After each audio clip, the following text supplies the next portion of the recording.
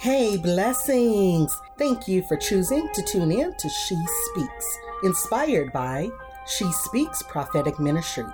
During this time, you will hear stories of tragedy to triumph, prophetic insights, and lighthearted, inspirational stories. My guests are from all over the world, from different walks of life. So come on in and let's hear. Let's take a part. Let's go. Hey, blessings. Thank you so much for tuning in to She Speaks.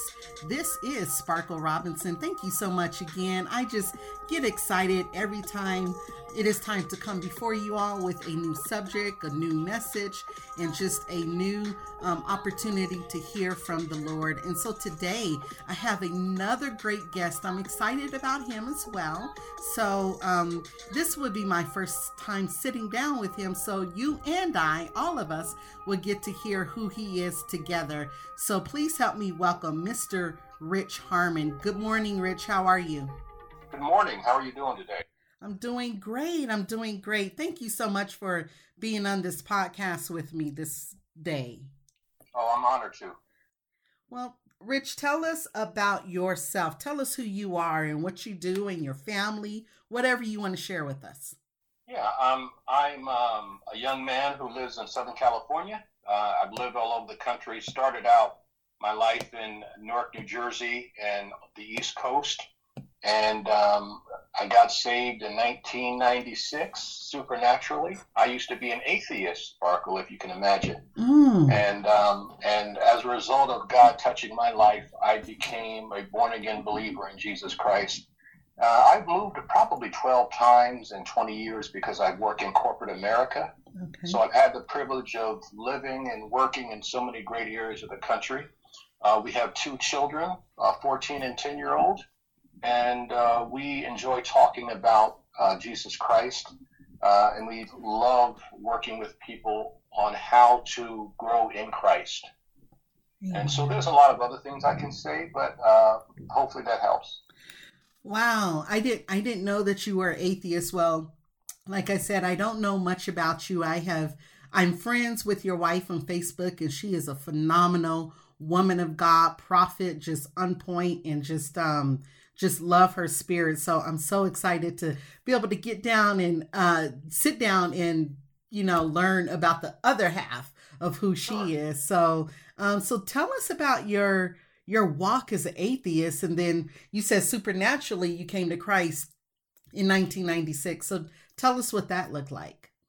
Okay. And I'll be brief, and you tell me if I'm being too elongated in my conversation. Okay. I grew up in New Jersey, was really poor. We had rats in our house. We lived in a tenement building. It was dirty. We had no food, no heat.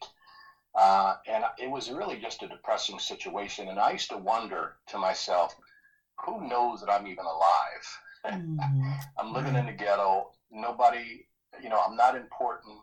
And I just did not believe that God was real. I could not imagine that I could live in the circumstances that I was in and there be a God. So, make a long story short, my goal as a 7-year-old was I'm going to try to make as much money as I can and try to find happiness as soon as I can.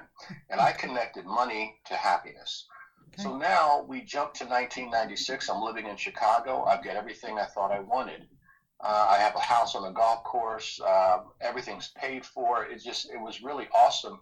In the summer of 1996, Sparkle, I felt really empty. I felt like, man, I thought I'd be happy once I achieved my financial goals. I feel more empty than I could even imagine. And so a gentleman was inviting me to church at the same time as I was having these feelings. I went to church on August 19th, to make a long story short, and they were teaching about prayer. I didn't believe in prayer. I didn't believe in God. And that day I said, you know what? I'm going to test this so-called God to see if he will answer my prayer based upon what the pastor was saying. So that day in August of 1996, I prayed 4 prayers, and it was almost as if I had a supernatural belief that if God was real, he would answer my prayer. I had no doubt for some reason on that day that would happen. And so I prayed 4 prayers, and he answered 2 prayers with one. One prayer was, God, show me that you're real. If you're real, I want to know. And so he started giving me insight about an event that was going to happen October 3rd of 1996. So about 4 to 5 weeks in advance, I got this insight. And I knew it was a spiritual insight. I could feel the presence of someone with me who was very loving and very kind. Now, this is from a person who would never, ever believe in God, would never, ever believe in someone that they can't see. And yet I was having these feelings. So the insight that he gave me played out exactly the way he said it would 5 weeks before. And it was really about the death of my sister. My sister wasn't sick. She was not ill. She was young. Nothing was wrong with her. But God kept saying to me, and I could hear him in my inner mind, right? He said, Rich, your sister Carol is going to pass away on the 3rd of October. It's going to happen. It's out of your control. We love you. It was such a loving, and I could feel this love wherever I went during that 5-week period. Wow. From August the 19th through the 3rd of October. It was such a loving voice. And so now it's the 3rd of October. I'm driving to work. I'm now prepared for this thing that was supposed to happen. And here I am, an atheist. Maybe I transitioned to an agnostic, but I certainly didn't believe in God. I'm driving to work at 7 a.m. and I say to myself, if my sister Jackie calls me from New Jersey to Chicago to my office, then I'll know Carol died today. I said this at 7 a.m. And I laughed because I said, why would I say something stupid out loud to myself in the car, right? It doesn't make any sense. Right. So at 12:44 p.m. on the 3rd of October, my sister Jackie from New Jersey calls me to my office in Chicago. And she said, Rich, Carol, no, she left a voicemail. She said, Rich, call home, it's important. So I call her back. And she said, Rich, Carol died today. And my only response was, Jackie, I got to go. And I hung up. Wow. I mean, and as God knows, it was almost as if when I hung up, he and I were looking at each other, smiling in a sense. I was sad about my sister. Right. But I was so, I can't explain it. I didn't grieve the way you might normally grieve because I knew God was in control. I knew he was real. And I knew that he used this circumstance to reveal himself to me. So at my sister's funeral, I said, you know, in her death, I got life. And I really did. And I carry that with me until this very day. And what we see in the physical is so limited. What we see in the spiritual is so vast. And that's how I became a Christian. Wow. Oh, wow. I was just, I gave you the short version, but it was so powerful to me. And so I've never grieved for my sister in a way that you would grieve. And she died suddenly, so it wasn't like it was on my mind or maybe I was thinking about it. This was so crystal clear, and it was the 3rd of October. How would you know that your sister's going to die on a specific day unless someone outside of the earth told you, right? Exactly. One person told me, he said, well, you know, that could have been a demon. And now I'm just I'm just a new Christian at this point. But my response to him was, because I came from a position of atheism or agnosticism, if the presence of a demon still indicates now a presence of God. Right. Right? Right. There's an opposing, even if this were a demon, as you say, then the presence of God has to exist. Now, I know that it wasn't a demon, right? Because the love of God is true. You feel the love of God. I knew what I felt, and it was a powerful thing for me. Yeah, absolutely. Wow. Rich, that reminds me of the experience that I've had as well with my parents passing away. Real quick, long story short, as well. I was going to college in Florida, in Daytona Beach, and my roommate, I had some roommates, and I was telling one of them, I said, you know what, my mom, I keep hearing that my mom is going to die in 2 weeks. And so one of my roommates was like, don't say that. And I just kept hearing this voice tell me. But it was so much peace wrapped around it. So when you said that about your sister, I know exactly what you're talking about, because it was like the Lord, he gives you that warning, but it is love and it is peace with it as well. It's almost like he doesn't want you to be afraid, but he wants you to know what's coming. And sure enough, 2 weeks later, she passed away. And when my aunt called me to tell me she passed away, I told her, I said, I knew it. And later on, my aunt asked me, how did you know? And I said, the Lord told me. He had been preparing me for 2 weeks. And so it's just, I love the voice of the Lord and how he warns us. So, Rich, thank you so much for sharing that story about your sister, and even just supernaturally how God brought you into himself. So, yeah, and it's interesting. There were 4 prayers I prayed, but 2 prayers were, show me that you're real. And then the pastor was teaching about gifts. So I said, what is my gift? Because I didn't believe I had any gifts, to be honest with you. And so my point in sharing the second part of it is that in that experience, I realized a prophetic gift. Okay. Not from me. I'm not making myself out to be a prophet. But my point is, God couched 2 answers in that one response. Right. Exactly. And he will show himself, that's for sure. If we ask and we're available to hear, he would definitely show himself. So, wow. Thank you for sharing that story, Rich. I wanted to know about your experience, because it just sounded like, okay, this is something powerful that I know that people will be blessed by. So let's go into the meat of things, why we are meeting today. So my last show was based on racial tensions and reconciliation. And so, of course, we are in this extreme, intense racial environment right now. And so let's talk about that. I heard you tell a story on Facebook in regards to your experience as a little boy with racism. Can you tell us about that? Sure. I was in kindergarten, and my sisters and I went to an all-white Catholic school. Okay.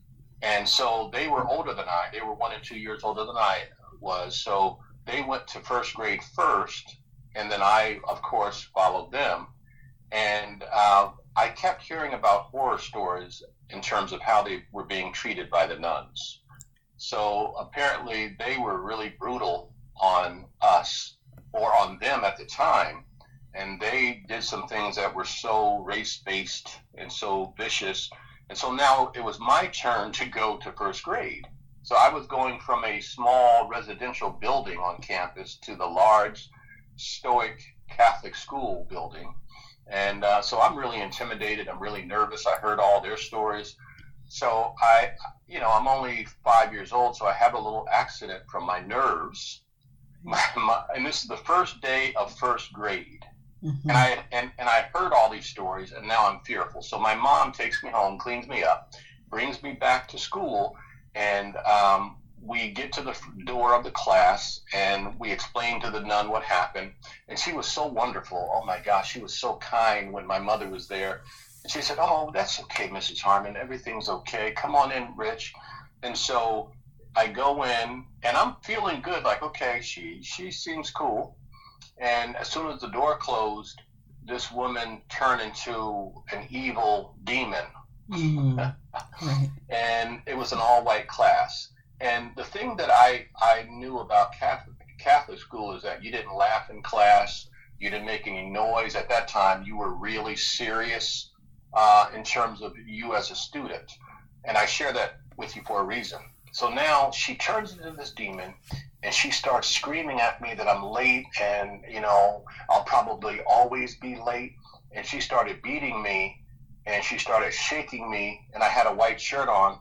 And I still remember it, and I still can't get through the story without getting emotional, to be honest with you. Okay. It's okay. Because, there's trauma associated with racism. Right. But, and the reason why it's emotional is because I was so quiet and so unassuming and so low key as a little boy. I was so, I was just a low key child, and for her to be beating me in front of the whole class. And the thing I remember two things. All the white kids were laughing at me hysterically, and it was almost as if she was enjoying their laughter, as if she was putting a show on. And then I still remember the beautiful fall day in New Jersey where the sun was coming through the window, and I just kind of focused on that. And so, and I knew at that very moment, I didn't understand racism, but I knew it was a racist moment.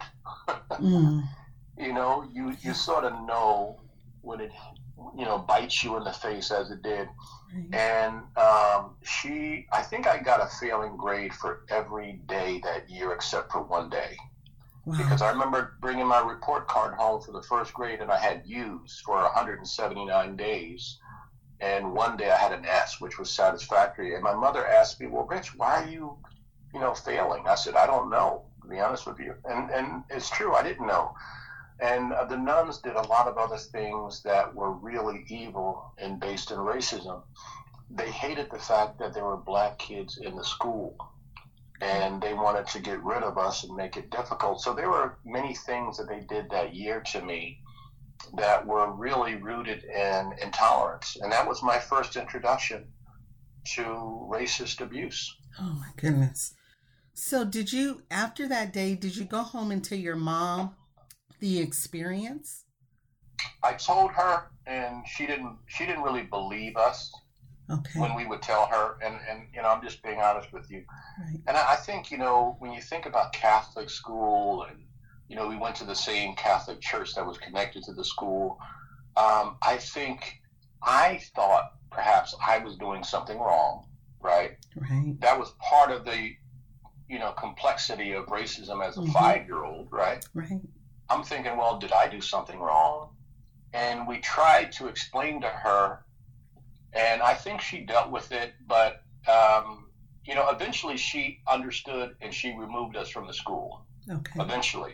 But initially, it didn't turn out the way we had hoped, or the way I had hoped. Okay. Wow. So even going back to that time, Rich, just thinking about when you were talking, I was visualizing those kids laughing and just thinking about how embarrassing that is and how that could set someone up for not just failure later, but it can set you up for just such insecurities. So how did that play out? I know that you talked about the rest of the year, but how did that play out the rest of the years to come, few years after that? How did that play out in your life? Well, it's interesting because I started to stutter immediately after that incident. And I still remember the nun would force me to read in front of the whole class. Okay. And I think she did it to embarrass me more than anything else. Because if she was being sincere, there's ways that she could have encouraged me or worked with me on the side. But stuttering was a huge impact on me coming out of that first year in Catholic school. And I think my confidence was shaken. Okay. So, I wasn't self-actualizing, as it were. Right. I was probably not being my best. My grades suffered a little bit. And I just felt like I was on the outside. So I lived on the outside of the school, so to speak, from an emotional standpoint. Right. So, yeah. And, stuttering is a pretty traumatic experience, especially when it's, sudden onset after an incident like that. Right. And I think the stuttering was symbolic of the insecurity and the low self-esteem as a result of that. Right? Absolutely. I knew that I was not good enough in someone's mind. Wow. That just is such a sad reality that we are living in today, and even with everything that we see going on. So tell me about your thoughts, just like I asked my guest last week. Tell me about your thoughts when you saw on the news, or however you saw the incident with George Floyd, or even the incident before that with Eric Garner or Ahmaud Arbery, when you saw those incidences, what did it do for you? What did it do to you, rather?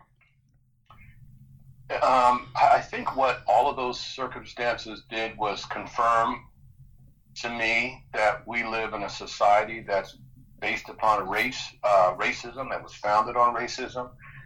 It confirmed to me again, by the way, that our society is really, our society operates synonymous with systemic racism. Okay. And a lot of people don't see it, but all of the people that are victims of it see it. And it really had, it just had a profound effect on me. There's a lot of frustration that I have. I started, understanding and studying, what should our response be to this? How do I cope with this personally? Right. My blood pressure probably goes up every time I hear about, an incident like this. I think about Sandra Bland. I think about, Philando Castillo, right? Yes. His last name. Yes. I think about all the people that died at the hands of police brutality that never got a chance to have a voice because we just dismissed it under a rug. Right. A perfect example is the one in, I think, Aurora now with the, what's the gentleman's name? Elijah McClain, yes. Mm-hmm. He's getting visibility because of George Floyd's incident. Right. We are now waking up to say, wait a minute, this happened before, and the officers were not dealt with at all. They sort of dismissed the incident, so it's good that they're going back. The exciting thing is that we have a lot of people who are recognizing the ways of police brutality, and that people are now understanding more that maybe racism does exist. Right. Right? Even though we knew it did, our whole lives. Right.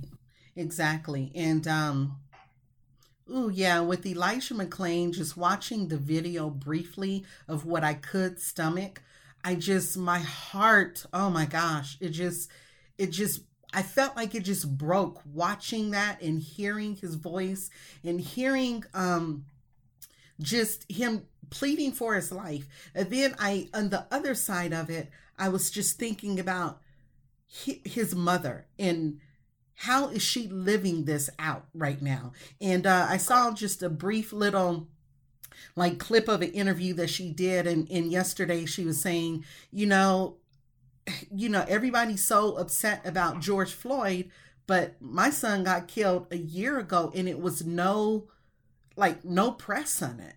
And right. So just to see her heartbreak, not just that her son died and got murdered, but also the fact that it took so long for it to get some press. But thank God that it is getting press today and there's a rally for him today. But it just broke my heart. And when you hear how it happened, I mean, they gave him a sedative, which seems highly inappropriate. Right. The excuse was that he had some form of delirium, and that's a classic excuse that is used oftentimes when it comes to black men being killed by police. Mm-hmm. They say, well, he had some excited delirium, and therefore we had to choke him out. And I'm glad that people are waking up to see that there's a pattern to systemic racism. Right. Right. Absolutely. Absolutely. So even in your own life, Rich, even, now in your own life, you being in corporate America, and how do some of the systems, I guess, affect you, or how have you been able to navigate through some of these systems? It's interesting. When I was 7 years old, living in the ghetto, and saw all the depression around me in every form. And I remember on this one hot summer day, I still remember the steam coming up from the tar streets. Mm-hmm. And, we had no air conditioner. It was really depressing. And I remember thinking, I'm going to do whatever I can to get out of this situation so I don't have to live this way as an adult. Okay. And so to answer your question, when it comes to a racist system and how we are evaluated as African Americans, I have been determined, just like a lot of us, the only thing I can offer is my best wherever I go. So racism has fueled my fire to always be the best. Now, there's a burden to that, really, when you think about it. You're carrying a burden because you feel like the only justice you're going to get is tied to exceeding the norm, or you have to overachieve. When I go to a hotel room when I'm traveling for business, I make sure that I clean the room before I leave, so they don't talk about that black guy was in that hotel room, and of course it's a mess now. I know that may be a little bit over particular, but having to always be on point is sometimes exhausting. Yeah. And I do it because I know people are going to judge you simply because of the color of your skin. And so that's my response. I also have to say, what does the Word of God say? And there's something bigger than me. There's something bigger than racism. And I need to attach myself to that. Absolutely. Absolutely. So as a man of God and the racism that you have faced, how do you, I guess, balance the two, if you will? How do you balance the Jesus of your heart and then wanting the justice to come forth as well, but seeing everything that's going on? How do you balance the two, or how do you balance it? That's a great question, and the balancing act is a challenge, because when I hear people talk about reconciliation of the races, right? To me, that is impossible today. It's impossible because there has been no acknowledgement of the racism. I mean, just to get people to say Black Lives Matter, just in general, right, indicates that they probably don't believe that. But there can be no reconciliation without any acknowledgement, and so that can be frustrating. And the balancing act for me is to really understand my place in the kingdom of God. What would God's response be? How do I protect myself against, the enemy, so to speak? And how do I channel my energy into something that's meaningful to, for other people? And quite frankly, how do I educate the people who are ignorant on this subject of racism, or that are ignorant on the subject of police brutality? What I try to avoid, and it's hard sometimes, is you're hating the oppressor. Right. It is. I'm a radical at heart in the natural. Right. So the question becomes, how can I be a radical in the spiritual? Because at the end of the day, our goal is to help win souls. And I got to always remember that every day. If I don't, I'm going to be distracted. Exactly. But that doesn't mean that you don't stand up for, Elijah McClain. That doesn't mean that you don't speak out against injustice. That doesn't mean that you don't challenge your pastors to speak on the subject of racial injustice. I just wrote a letter to the Orange County Register, which is the largest paper in Orange County, and it's an opinion piece, and it asks the question, why are many local churches silent on issues of racial injustice? That's the question that I try to answer in this opinion piece. And so channeling myself in areas like that will at least transfer this energy from, a potential negative to a positive. Exactly. Also, how can I help young people to self-actualize or make a difference? So. Absolutely. And I think those are all great points. And I've had to tell myself that as well. Instead of getting so angry where I was a few weeks ago, now I'm trying to get to the point where, okay, how can I educate these people that are ignorant of police brutality or racism or even Black Lives Matter. And, yesterday I had to put on my Facebook page, is that you might not agree with the organization of Black Lives Matter, and I get that. I understand that. However, the statement still remains the same. Black lives still matter. So I think people get caught up on the organization, and rightfully so. As believers, now if we really break down the organization, we're not going to be in agreement with every single thing that they stand for. However, the statement still stands alone and is still true. And so I'm trying to get people out of that, because to me, it's an excuse to keep trying to stay in this place of ignorance, of keep saying, well, the organization is not biblically sound and all of that. We understand that. So let's get past that, and let's still say, can you still agree that Black lives matter? And so that is a frustrating place, but it's a place where we're trying to get to, at least. Right. And my biggest frustration is that the church is not responsive in things that are race issues. I'm most disappointed at how the church responds at the individual level and at the collective level. Yep. And so, you talk about the Black Lives Matter movement may not be totally aligned with Christian values. I would be bold enough to say the church is not totally aligned to Christian values. Ooh, and I know that's a bold statement, but we have to unpack that statement to really understand what I mean. But I think that the church can be some of the most racist elements in our society based upon their history and based upon some of the things that I'm hearing now. Yeah. So our standard, by the way, let me clarify that, right? Because if I leave it there, you're like, is this guy a Christian or not? Jesus Christ has to be our standard. The Bible has to be our standard. And so I'm one of those people, I don't believe much of what I hear.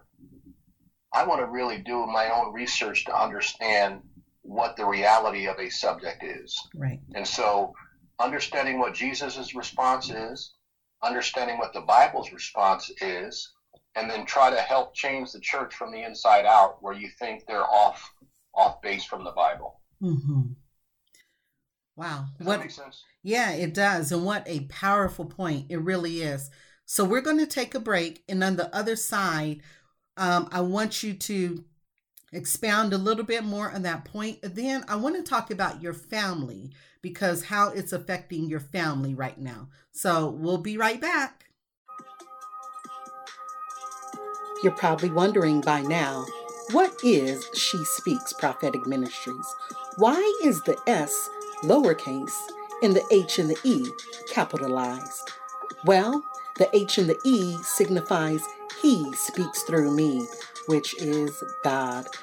She Speaks Prophetic Ministries is a preaching, teaching, and training ministry, offering gatherings to empower men and women in training up prophets and intercessors. If you are interested in knowing more about She Speaks Prophetic Ministries, please be sure to visit our website at sparklerobinson.com.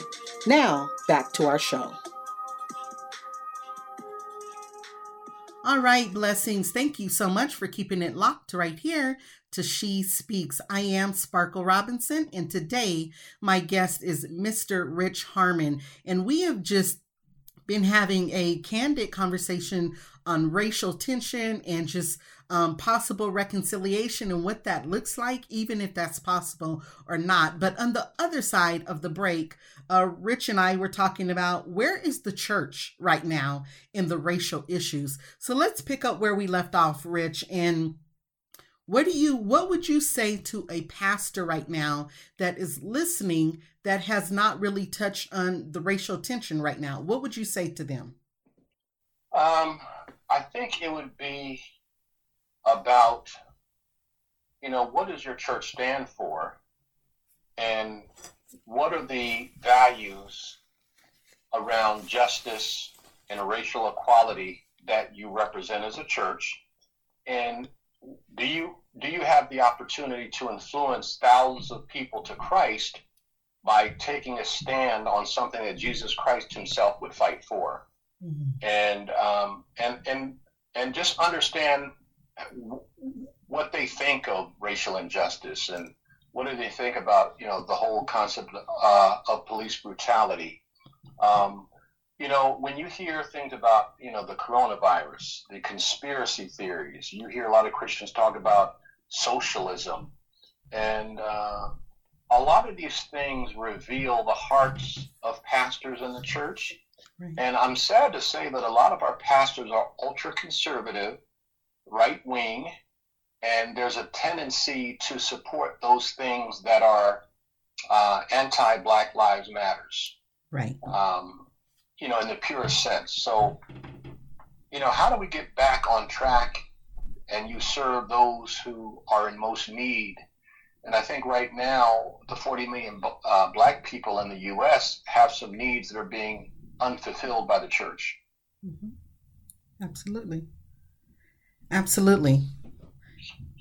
You know, and I've been wondering myself, where are some of the pastors? Why are they not speaking out? Is it, are they speaking out privately, or what's going on? But yeah, I've been wondering myself. So, part of why they don't speak out is that, and I'm sorry I cut you off. No, go ahead. Okay. I think part of why they don't speak out is because they don't see a similarity between themselves, especially if it's a mostly white church. Mm-hmm. In Orange County, the churches are, you know, 90+% white. They don't have a connection to African Americans the way they should. They see African Americans as Black Christians, when in reality we're simply Christians who happen to be brown or you know, dark skin or you know, Black, but we're Christians, and so we have the same, you know, challenges and emotions as others have, and so I think they see us as it's them against us, right? And so talking about things of color is very uncomfortable because they've never done it, mm-hmm. Right? Right. Absolutely.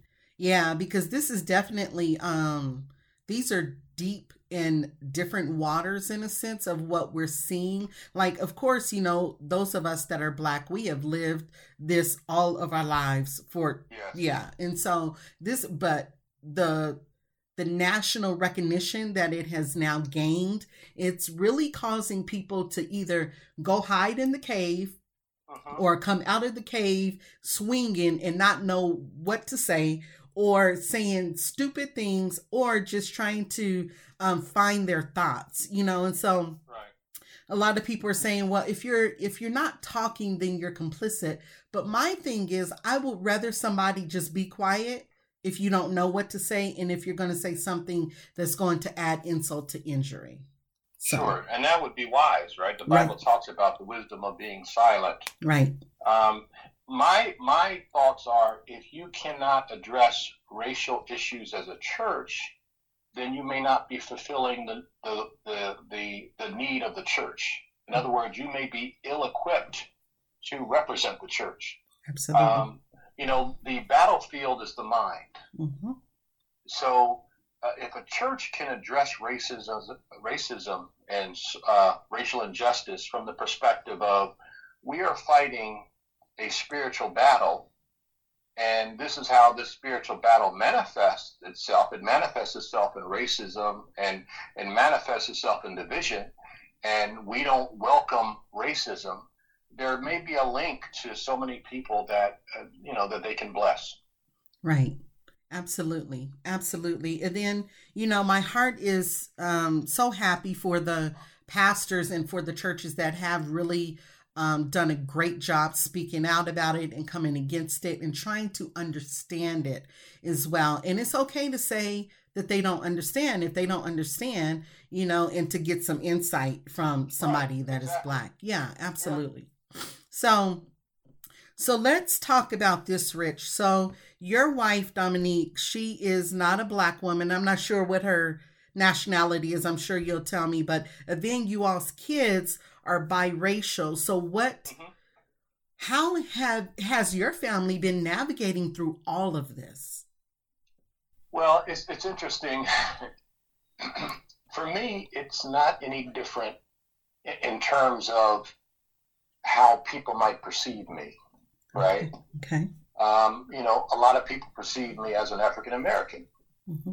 And so that, whatever their, thoughts and beliefs are about that don't necessarily change. I think for my wife, people will treat her differently depending on whether she's with us or whether she's by herself. When she's by herself, I think there's more of an inclusionary nature to people.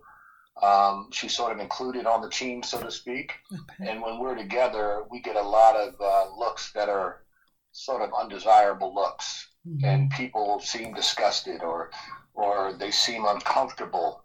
And that doesn't really bother me because I've seen those looks toward me. Mm-hmm. Now those looks are just toward us. Okay. So, I don't think it's been a challenge for me. It's been more of a challenge for her. Okay. Okay. And she's Italian. I think she's part Italian. So, okay. Since you asked. Okay. And my kids, I think that they probably will have some emotions and some feelings over time about it. My daughter understands how some blacks are treated differently, mm-hmm. or that blacks are, treated differently. My son is still learning. He's only 10 years old, but the system will educate him, unfortunately. Right. Absolutely. And I will say that too, just having a conversation with your wife, with Dominique, she is so what people will call woke. She's Right. she's very about it. She's going to speak up, and she is just, to me, just an amazing voice of reason, trying to get people to understand this is what blacks are going through right now, and this is how we should respond, and then bringing the biblical side of it as well. And so it's been just really great hearing her talk about it and write about it and just be out there on social media trying to get people to really understand, how to navigate through this. Right. So, and I think part of it is that she sees the difference more than I see the difference, mm-hmm. right? Right. Because everywhere I go, I'm an African American. So people will treat you like you're invisible. They will underestimate you. They'll overestimate you in some situations. There's a distrust that I feel from people. At work, I think I'm the only African American in my whole group. Okay. So that comes with challenges. But she sees how things are when she's by herself versus when she's with me. Right. So there's a clear demarcation in terms of the experiences. Okay. Absolutely. So let me ask you this. Now, every black family pretty much has had the talk. The talk in regards to, police brutality. When you get stopped by a police, what is your response? Have you had that conversation with your son more particularly, or with both of them? I haven't, but I will. Okay. I think that I've kind of dropped a few seeds, but here, he's 10 years. He just turned 10, and I think it's time to really talk about that in greater detail. Just one-on-one, man-to-man. Right. Right. What has been his response and your daughter's response with seeing the George Floyd incident and the other incidences? What did they say, or what did they do? I think they can't believe it. They're, very disappointed in it. My daughter more than my son. And it's one of those situations where there's a cumulative effect to the post-traumatic stress of racism, mm-hmm. and seeing it. So unfortunately, they're on a journey in that direction because this happens quite often. And so I think they're amazed by how frequently this happened. Think about it. There were, I think, 4 instances that came up in about a 2-week period. Right. Right? Right. And so, there's an awakening that's taking place that we're going to have to help them work through. Absolutely. Absolutely. And even just thinking about some of the other incidences that we've seen in the news or on social media with the lady that was in the park and she had her dog and Hmm. I think the guy's name was Christian or Christopher or something of that sort. Right. And Yeah. he was just telling her about her dog and how she got so dramatic about it and wanted to call the police on him. So there has been several of those incidences caught on camera like in the last few weeks. And Yeah. so you as a black man seeing that, what is your reaction to that? It's. I guess I've come to the conclusion that we live in a society based upon racism. Mhm. So it's never a surprise to me. Um, it simply reveals the vast nature of racism, and it happens in every walk of life.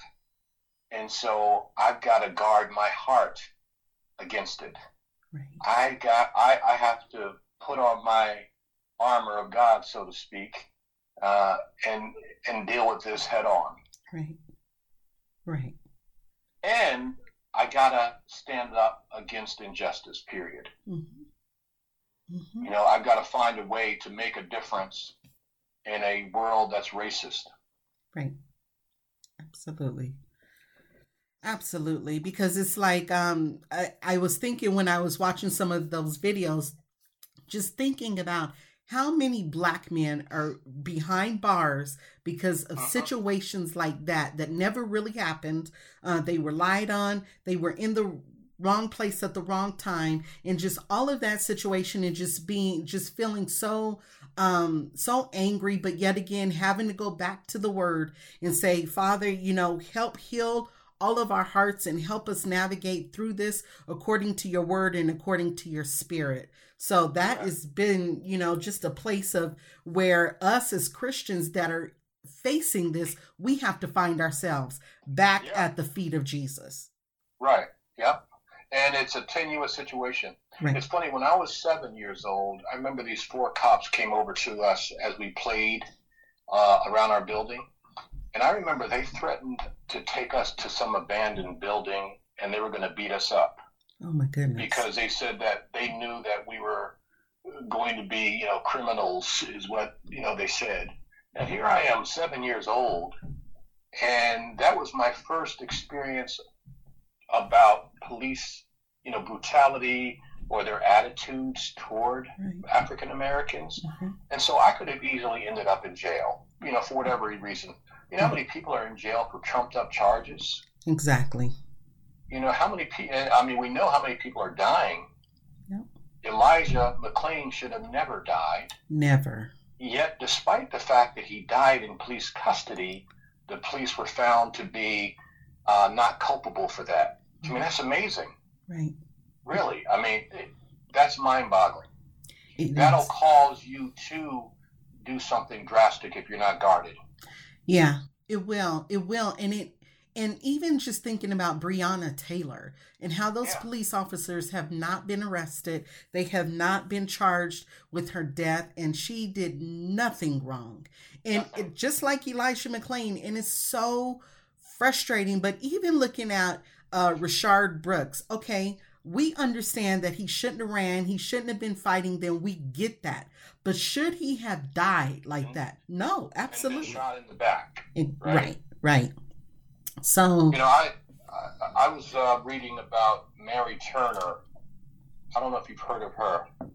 no, I haven't. Mary Turner was murdered by the Klan in 1919. Okay, Go back and read her story, okay. and it really gives you some insight into the deepness and the visceral aspect of racism. So throughout history, we have been experiencing this, and I'm so glad that it's coming to light. But the question is, how do we make some real and lasting change? Right. Exactly. Exactly. Well, we have about 10 more minutes, Rich. And so, Okay. what would you say to the people listening? What is on your heart, even of course, you've shared your heart, but what else is on your heart that you would like to share in these last, few minutes or so? The thing I want to share with anybody who's listening is that there has been a lot of confusion. There has been a lot of confusion around coronavirus. There's been a lot of confusion around racism. There's a lot of confusion around conspiracy theories, and our world is a mess right now. Yeah. And as a believer in Jesus Christ, there's one response that might be helpful to all of us who believe in Christ.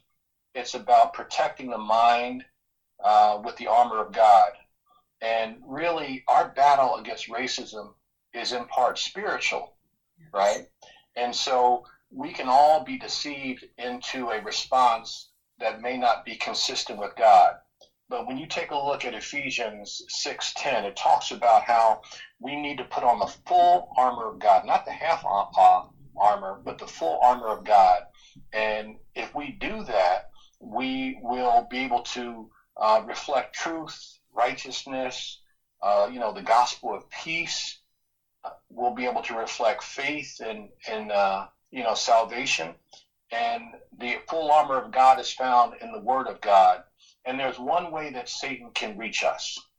The only way that Satan can reach us is through our thoughts, ideas, and suggestions. That's why Facebook is so filled with people's thoughts, ideas, and suggestions. But our response has to be, let's guard our minds and our hearts so we can deal with this evil day, which is what is talked about in Ephesians.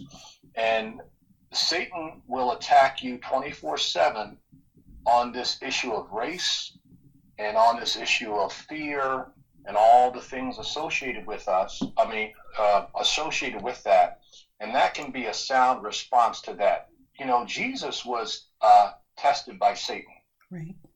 When Jesus was in the wilderness, he do you remember that story? I do. And Satan came. Okay. Yeah. What the story says is that Satan tried to tempt him 3 times. Mm-hmm. And each time, Jesus spoke the word back to Satan. That's right. Okay. The word was the defense that Jesus used.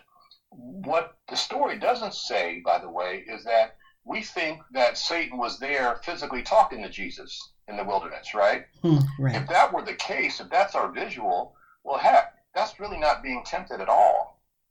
Because if Jesus came to your house, if Satan came to your house tonight and tried to tempt you, and he announced himself as Satan, that wouldn't be an issue. You could repel him, right? Right. What's a greater challenge is that Satan spoke to Jesus by Jesus' own thoughts.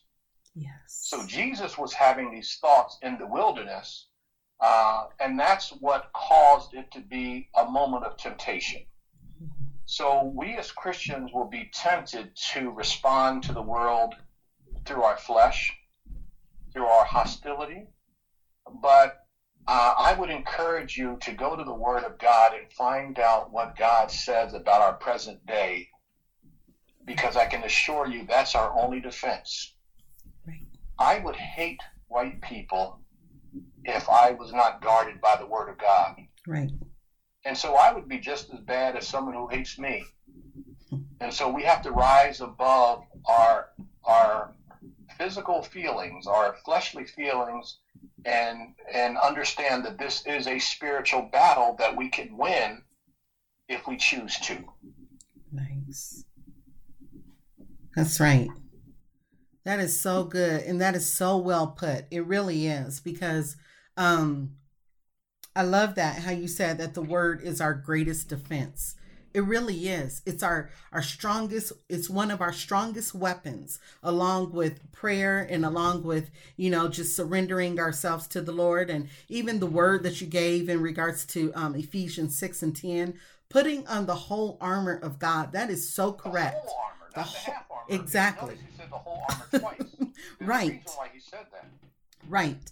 And I think that's what's happening too. And I mentioned this in my live the other day, is that we are ill-equipped when we are putting on just half of the armor, or we're trying to put on half of the armor. There you go. And then all of the, and also if we feel like we're just going to go and get a gun and that's going to protect us, but we don't have a prayer life, we don't have a good study life, we're ill-equipped. We're not ready for this world. We're not ready for what's going to take place, because as believers, we are responsible for, having a relationship with the Lord, at least going before him and asking him to minister to our hearts and to help our hearts, especially through times like this, because there is no way that we can get through times like this without him. Absolutely.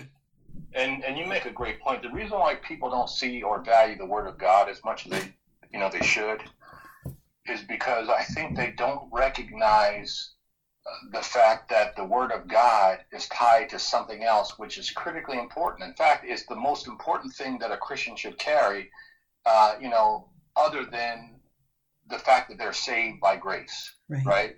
Being saved by grace is the most important thing you carry as a Christian. Mm-hmm. The number two thing that you have to carry as a Christian is faith. Right. The only way you build faith is through the Word of God. If you study the Word is water, the faith is the wet. Mm. And if I asked you for a glass of water without the wet, you would look at me like I was crazy. Right. But if you want faith, digest and understand and internalize the Word of God, and you will have faith. When you have faith and that faith grows, do you know you can literally win over your enemy? You can literally overcome anything that this world throws at you. Mm-hmm. And so I would ask Christians to think about the relationship between the Word of God and faith. There's a one-to-one connection. If you have one, you will always have the others. Right. So good. That is so good. Well, we have about 2 more minutes left. Rich, would you close us out in prayer? And before you do, I just want to thank you again for just spending this time with me and with the listeners as well, talking about racial tension and, possible reconciliation. But like you said, we can't have reconciliation until we have some acknowledgement of what has really been happening. And you've given some really great nuggets throughout this time. So thank you so much for your time. It's my pleasure and honor. Yes, sir. So, Heavenly Father, we come to you today. We thank you for the opportunity to share your word with Sparkle and the people that are listening, Heavenly Father. We thank you for being God. We thank you for giving us the grace that you give us. You say that you put grace at our doorstep and mercy at our doorstep daily. We thank you for your word. We thank you that it's a template of justice, Heavenly Father. We pray that all the hearers of this will be inspired to connect the word to faith, Heavenly Father, that they would be built up in their spirit, man, and that we pray that each person reaches the destiny that you have called them to reach. And we pray over all of the family members who have lost children and brothers and sisters to violence, Heavenly Father, to this whole police brutality and this racism, and that you would illuminate yourself to those families, and so these deaths would not be in vain. We pray that your peace that surpasses all understanding would be given to these families through the Word of God, Heavenly Father. We thank you so much. We thank you for the privilege of serving you in the way that you've called us to. And we thank you for Sparkle, Heavenly Father. We pray that you continue to give her the prophetic insight and the determination to press on, and that she would continue to be a blessing to other people. We thank you for her. We thank you for her life. Her life matters. Her life counts. Her life has value. And you are using her life right now in the kingdom of God. We thank you for that. And all this we pray in Jesus' name. Amen. Amen. Oh, thank you, Lord. Thank you, Rich. Thank you again. And God bless you. And tell your wife hello for me. I will.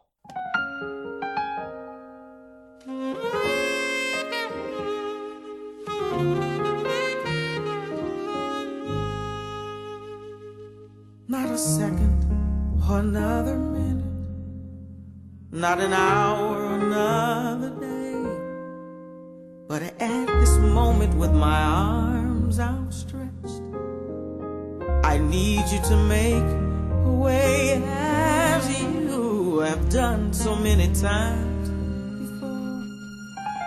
Through a window or an open door, I stretch my hands to thee. Come rescue me, I need you right away. I need you now, I need you now, I need you now, I need you now.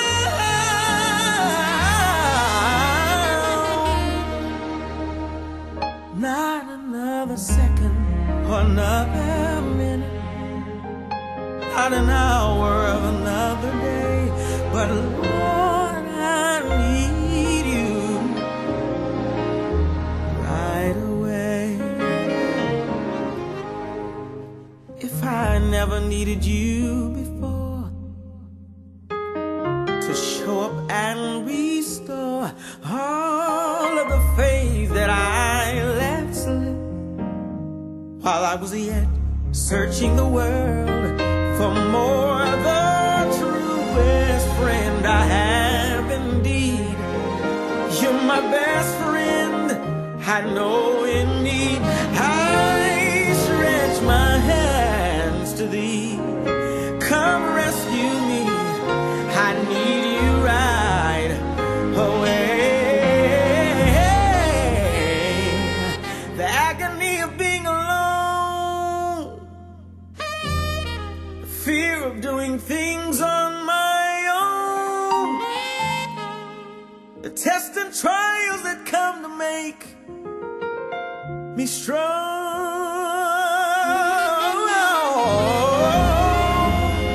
the feelings of guilt, hurt, shame, and defeat, the waves of trials that beat upon me, but to know, Lord, that in you I got victory. I need you now, Lord, I need you now. I need you right now, right now, right now. I need you now. Oh, not another second, not another minute, Lord. Can't wait another day. Oh, oh Lord, please make a way.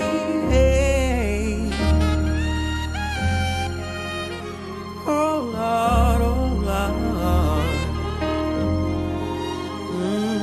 yeah.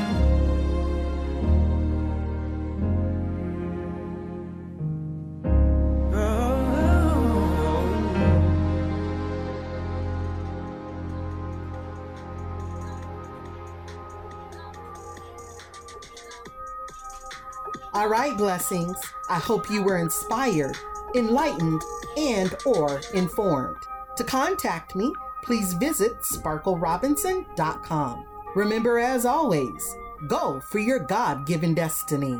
God bless you.